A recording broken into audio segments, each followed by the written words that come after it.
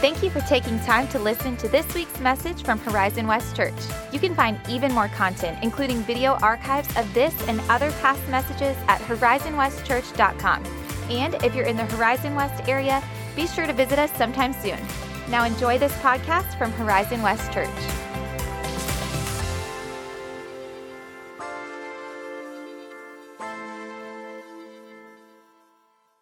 You can be seated. Welcome to Horizon West Church team. Thank you for leading us. I love the song that we just sang, all the songs we just sang, but I love the song we just sang. It takes us from the birth of Jesus in the manger at Bethlehem to the birth of the church, the Pentecost moment where the Spirit falls, the resurrection of the dead, and so much of what we've been talking about these last several weeks, just all baked into one expression of worship to God. The King of Kings, the Lord of Lords, His name is Jesus. It's great to worship Him together with you. Over the last several weeks, what we have been doing is kind of looking forward to what is happening at what's called the end times. And we've talked about tribulation and judgment and rapture and the return of Christ. And today we're coming to the final installment of that series. Looking forward. Well, I've reached an age in my life where I spend some time looking backward. Anybody else relate? Remembering things that happened years ago. And one of the things I often look back on is pictures and videos of my children when they were younger. Quick public service announcement to parents of young children, get a lot of those. And not just the pictures, make sure you get their voice because nothing changes more than their voice and you're going to miss it. That's not the point of my message, but just a public service announcement to you. I was looking through old pictures this week and I came across a picture of my youngest son, Jonah, when he's about 2 years old. I'm going to throw that up behind me. And to give you some context for this picture, I'm on the roof. I don't know why I was on the roof because I can't fix anything, but for some reason I was up there. And my young son, my toddler son, Jonah, sees me, and there's this moment, I can see his wheels turning, and then the negotiation begins. Jonah, no, don't, I'm up here, I can't really do anything. Do not climb the ladder. But I show you the picture for this reason. Since Jonah was born, this little boy has simply wanted to be wherever Dad is. John chapter 14, Jesus addresses with the disciples the fact that Dad is getting ready to go away, and this is what He says. He says to the disciples, "Do not let your hearts be troubled. Believe in God, believe also in me. In my Father's house are many rooms. If it were not so, I would have told you. But I go and prepare a place for you. And if I go and prepare that place for you, I will come again, and I will take you to myself, that where I am, you may be also." Today we're talking about the new heaven and the new earth. We will envision together what it will be like when once and for all Jesus has returned to be with us forever and ever. Several years ago, my oldest brother Aaron and his family were visiting Nikki and I. We were newly residents in Orlando, living in Metro West. My brother Aaron, his wife Kate, and there at the time, 2 little girls, Avery and Tess, were coming from this frozen place called Wisconsin to this tropical paradise called Orlando. And Nikki and I got an idea. We thought, how cool would it be to gift my brother and his family Disney tickets? Now, we had no expectation of paying for those tickets, so we asked a friend, "Can you get my family into Disney?" Those of you that work for Disney, you get this all the time, and I apologize.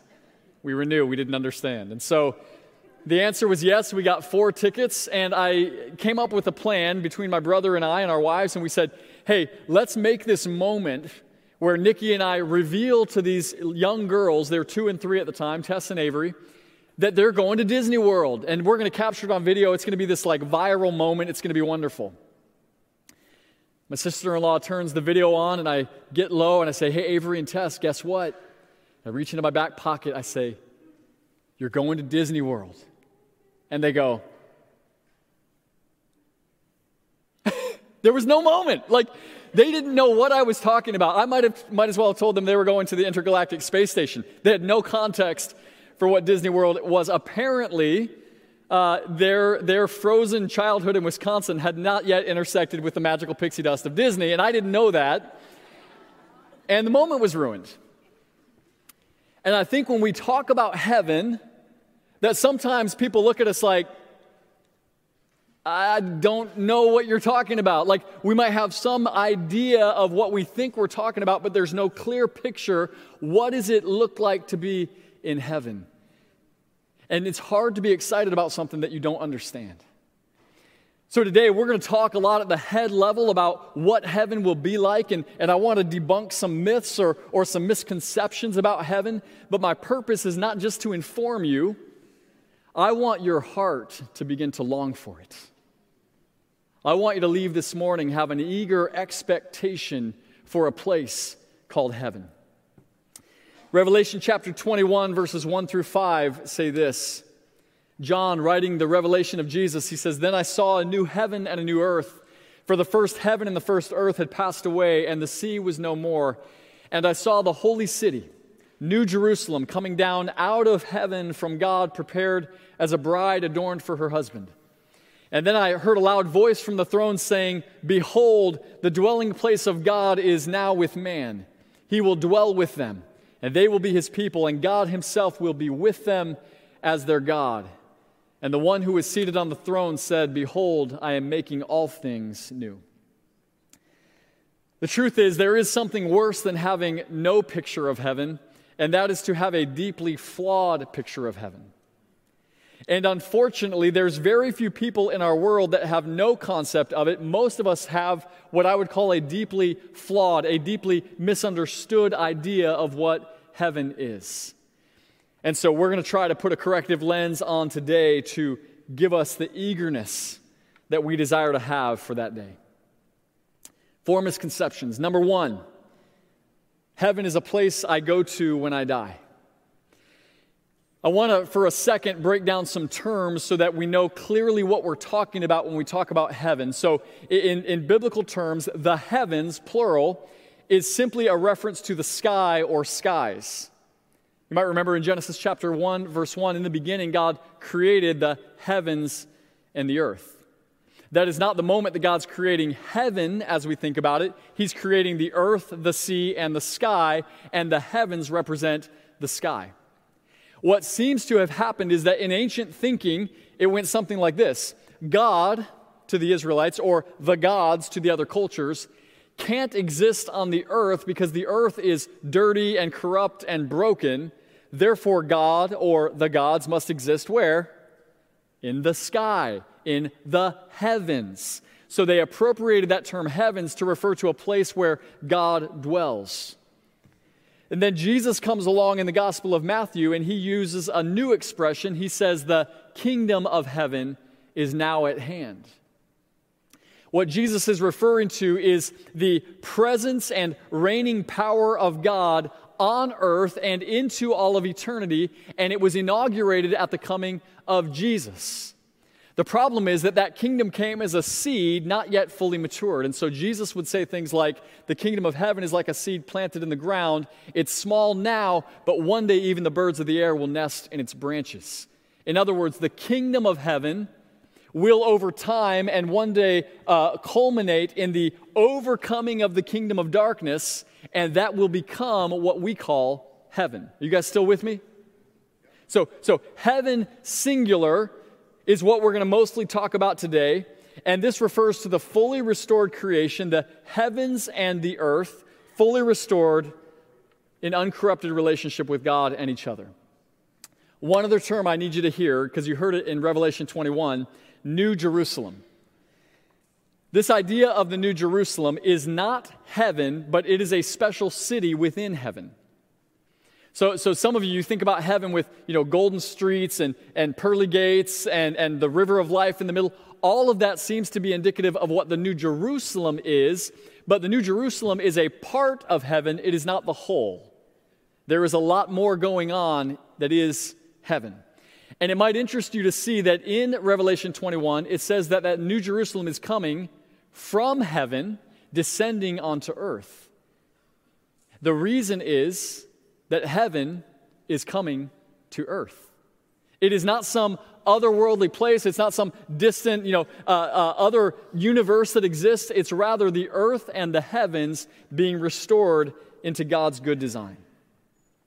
This means, friends, that heaven will include all that is good about our earth, including coffee and watermelon and elephants and golden doodles and perhaps cats, but I'm not real clear yet on that biblically.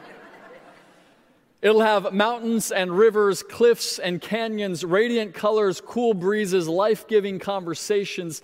Heaven will be all that is good and better than what we know of earth, but without anything that is bad or corruptible.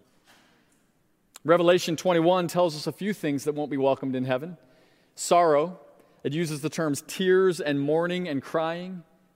It says it's not going to be there. Pain will not be there. Death will not be there. You don't need to raise your hands, but my guess is in a room like this and with others watching online, some of you at this present time are really well acquainted with sorrow and tears and pain and perhaps even the death of a loved one. And the good news is, none of that will be in God's restored creation that we call heaven. There's another quick note that I want to make about the sea, because some of you can't imagine heaven without the ocean, and you might have seen that it says that the sea is no more, and you're going, I'm not sure I want to be there. Because for some of you, that is heaven, right? Go to the ocean, lay on the beach. But you need to understand, again, that the writers of Scripture understood the sea to mean death and tumultuousness. Like this was not like the ocean waves lapping on the shore. In fact, in one place in Revelation, it says the sea gives up the dead that are in it, because to cross the sea on a voyage in ancient times was perilous. It represented danger. And it says the sea is not there. But we do know there are vast, expansive, beautiful bodies of water, including the river of life. So, ladies, you can lay on the beach and enjoy heaven that way. All right? Here's another misconception. Heaven is a never-ending worship service. Some of you were led to believe this, and you got a picture of heaven. You can just nod if you're with me. That when you get to heaven, you're given like a 10 by 10 cloud and your own personal harp that somehow you magically know how to play all of a sudden. And for all of eternity, you're singing. And for some of you, you go, that doesn't sound like heaven. I'm with you. Not only do I not want to sing for all of eternity, I really don't want to hear some of you singing anywhere near me for even 5 minutes. And but this is built on a myth that has taken root in the church, and the myth goes like this. Worship is music, right? So every church has a worship guy. We've got one, our worship pastor, Socrates. Praise God for him. He does a lot more than music, but of course, you're expecting at least a significant part of the role of a worship pastor to be musical. We say music, worship. Worship is something much more than music and singing. In fact, if you were to put all of the ways you can glorify God out on a table, music and worship would be a way, but certainly not the way. It's much more than that. And in fact, let me take it one step further. If I'm reading the New Testament right, the way that we glorify God is shown more so in the way we relate with each other than the way we relate with Him.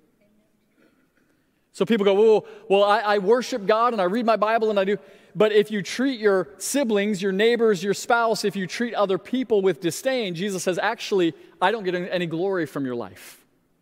Jesus even said in the Sermon on the Mount, which is kind of like the I have a dream speech of the New Testament, He said, if you are leaving your gift for God on the altar and you remember that a brother or sister has something against you, leave your gift. First be reconciled to your brother and then come and offer your gift to God. So heaven will not simply be this vertical expression of singing worship to God. That will be part of it, but it will also be a beautiful expression of community between brothers and sisters living in harmony forever and ever. As a dad, there are few things that I get more enjoyment out of than seeing my children play cooperatively together. It does happen from time to time, and I love it. When I'm just sitting on the couch or I'm just sitting at the counter with a cup of coffee and they're playing a game together and they're encouraging each other and they're giggling and they're telling stories. And I just sit there with a huge smile on my face watching my children enjoy the life that God has blessed them with. And what I don't do in those moments is barge in, disrupt their play and go, hey, acknowledge that I'm in the room. They know I'm there.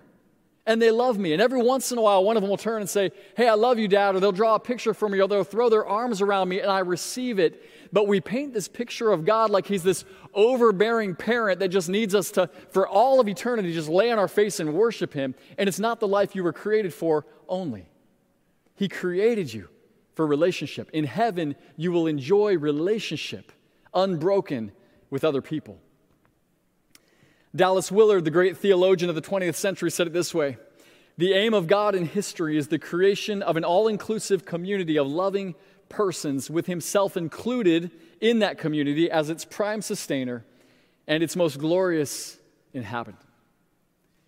Now, a quick aside, Dallas Willard was not a universalist, and he's not using the term all-inclusive to mean every person ever created. He's saying that once we're in heaven, the community of the redeemed will be an all-inclusive community. There will be no first class, second class.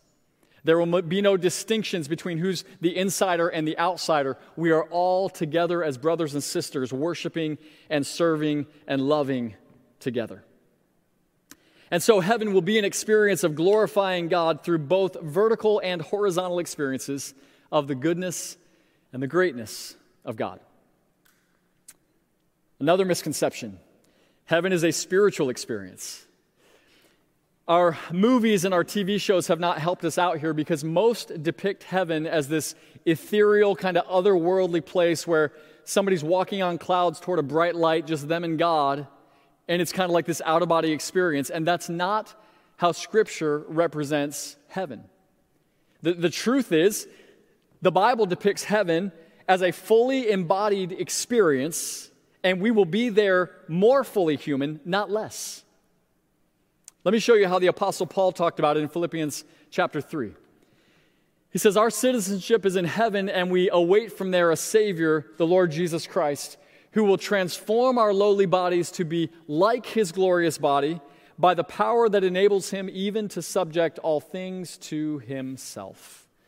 So Scripture teaches plainly that our human bodies will not be done away with, will not be discarded. Rather, they will be transformed into what is known as the heavenly or the glorified body that we have for all of eternity. And Paul links this glorified body with the glorified body or the resurrected body of Jesus, which means if you want to know something of what your body in heaven will be like, you can look at what the resurrected body of Jesus looked like. Did you know that Jesus ate food and drank with the disciples? Did you know that Jesus walked with a pair of disciples on a road to Emmaus? Did you know Jesus interacted and communicated with disciples, and all of them understood him to be human? Now, interestingly, they didn't all immediately recognize him. Some of you have had this experience. Somebody from your past, and you see him, and they've had some really positive body transformation. You may have seen the other as well, and we're not hating here, but when you see somebody's body you know them, but it takes you a minute. You go, oh! And people, strangely enough, they had this experience with Jesus.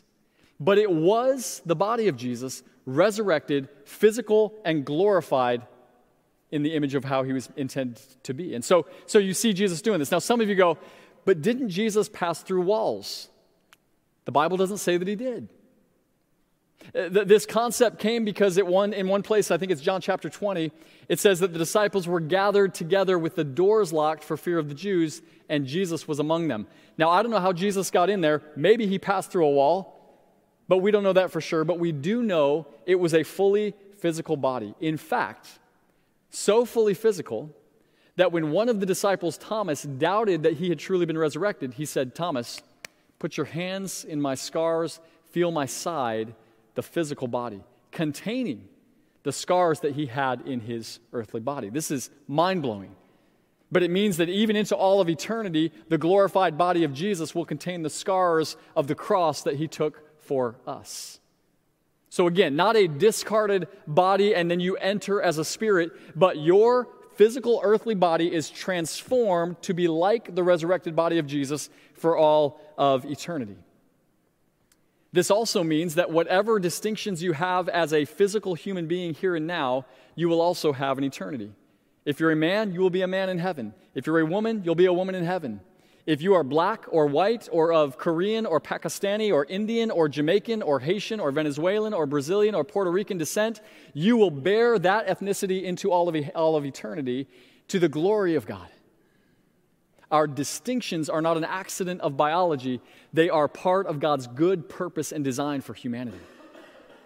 And I know this because in Revelation chapter 7, John looks and sees an image in heaven and he goes, oh, there's people from every tribe and nation and language. How does he know that? Because he's seeing physical human beings in their resurrected bodies bearing the distinctions that make them unique, and it doesn't divide them. They come together under the banner of the gospel of Jesus.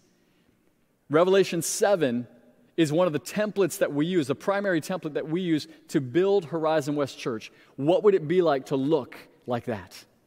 Every nation, every tribe, every language, not checking it at the door. Oh, I gotta check my ethnicity. That's why we invite that. We say, come together because we're practicing for heaven.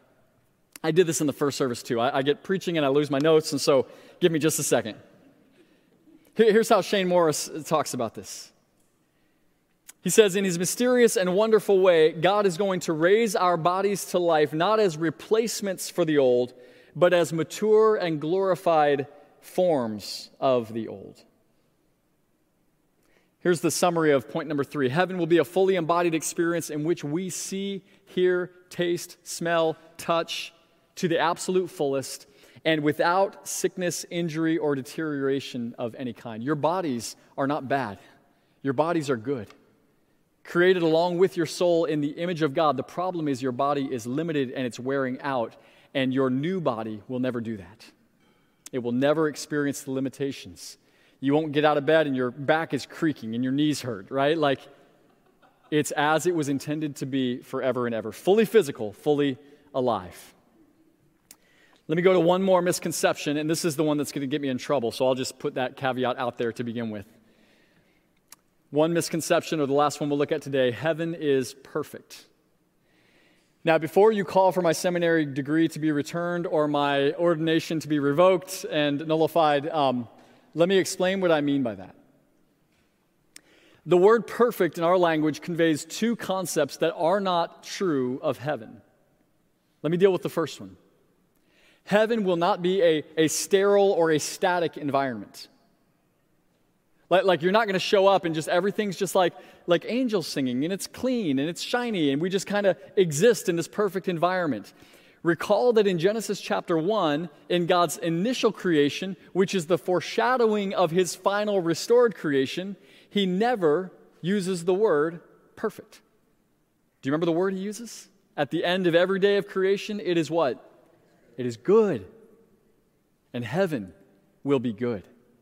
But this sense of completion, like everything is just kind of sterilely crafted and we just kind of enter it, that is not a biblical notion.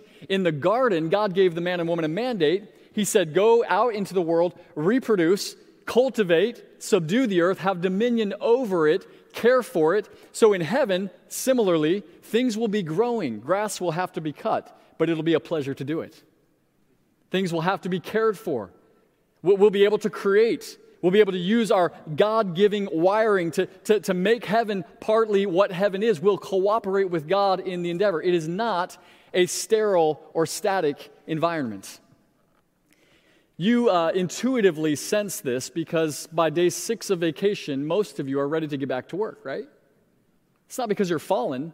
It's because you were created in the image of God to work, and you will work into all of eternity. What will go away is the humidity.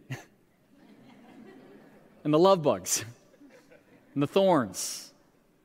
Redemptive work is good, and you will work into redeeming ways in the unique gifting God has given you for all of eternity. So it's not sterile, not static.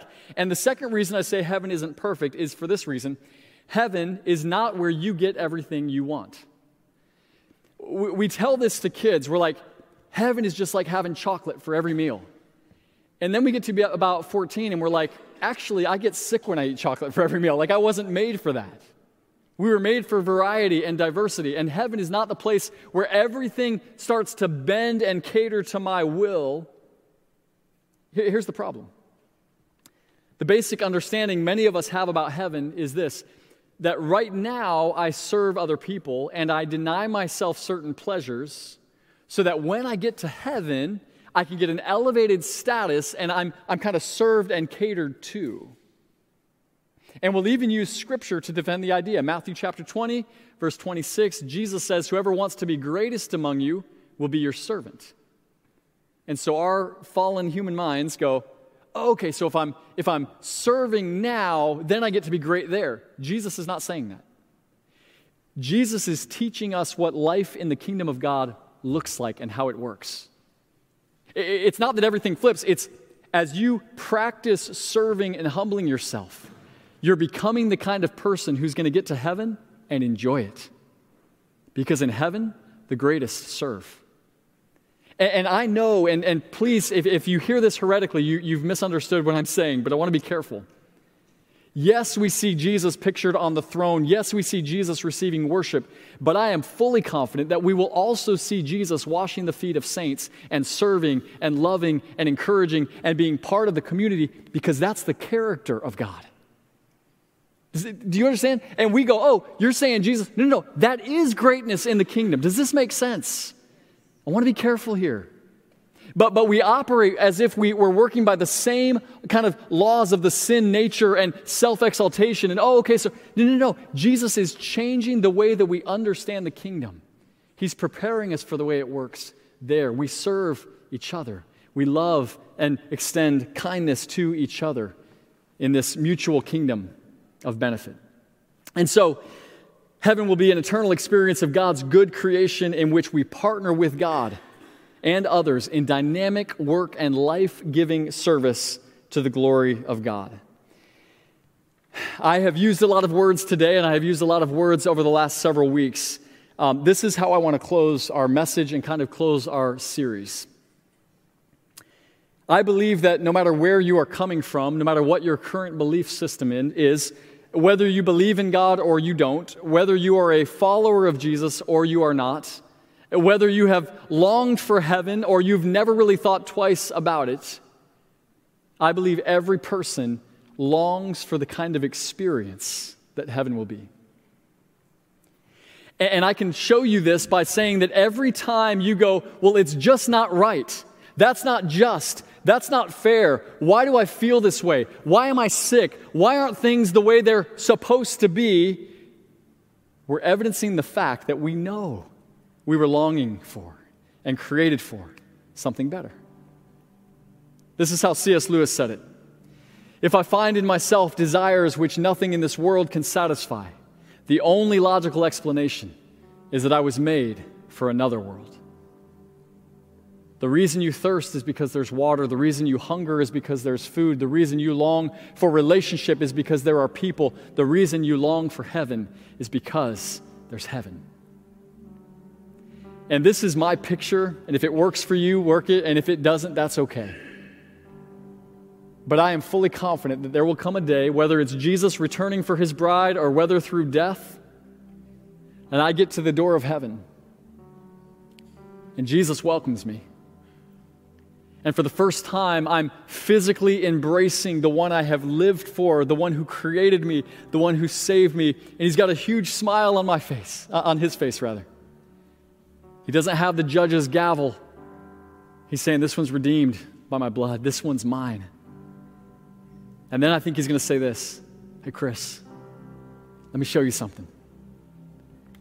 And I picture walking over to a small group of people who have gathered together.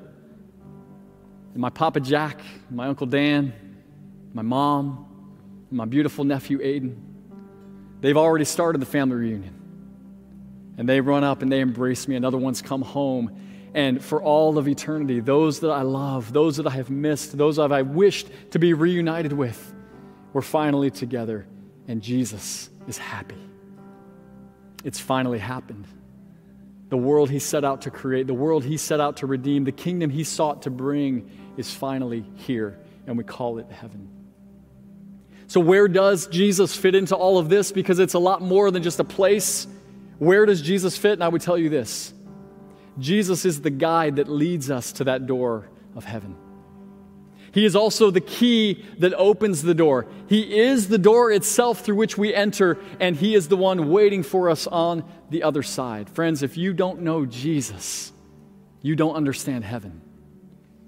And as much as we will celebrate and enjoy all the good things we've talked about in this message today and all the good things we imagine, I do believe and know to be true that the thing you will enjoy the most, the thing that will satisfy you the greatest, is that Jesus is there. The one your heart has longed for, the one who has saved you, is there. I want to close with a passage in Revelation 22, some of the final verses in all of the Bible. Revelation 22, verses 16 through 17. These words, I, Jesus, have sent my angel to testify to you about these things for the churches. I am the root and the descendant of David, the bright and morning star. And the Spirit and the bride say, come. And let the one who hears say, come. And let the one who is thirsty come. Let the one who desires take the water of life without price. This is where we're going, church. We're going to see the one who saved us. And so I want you to stand. We're going to close with a song we've sung earlier in the series as well. We're going to ask Jesus, we're ready. Come and get your bride. Take us and let us be with you in heaven. Let's sing together.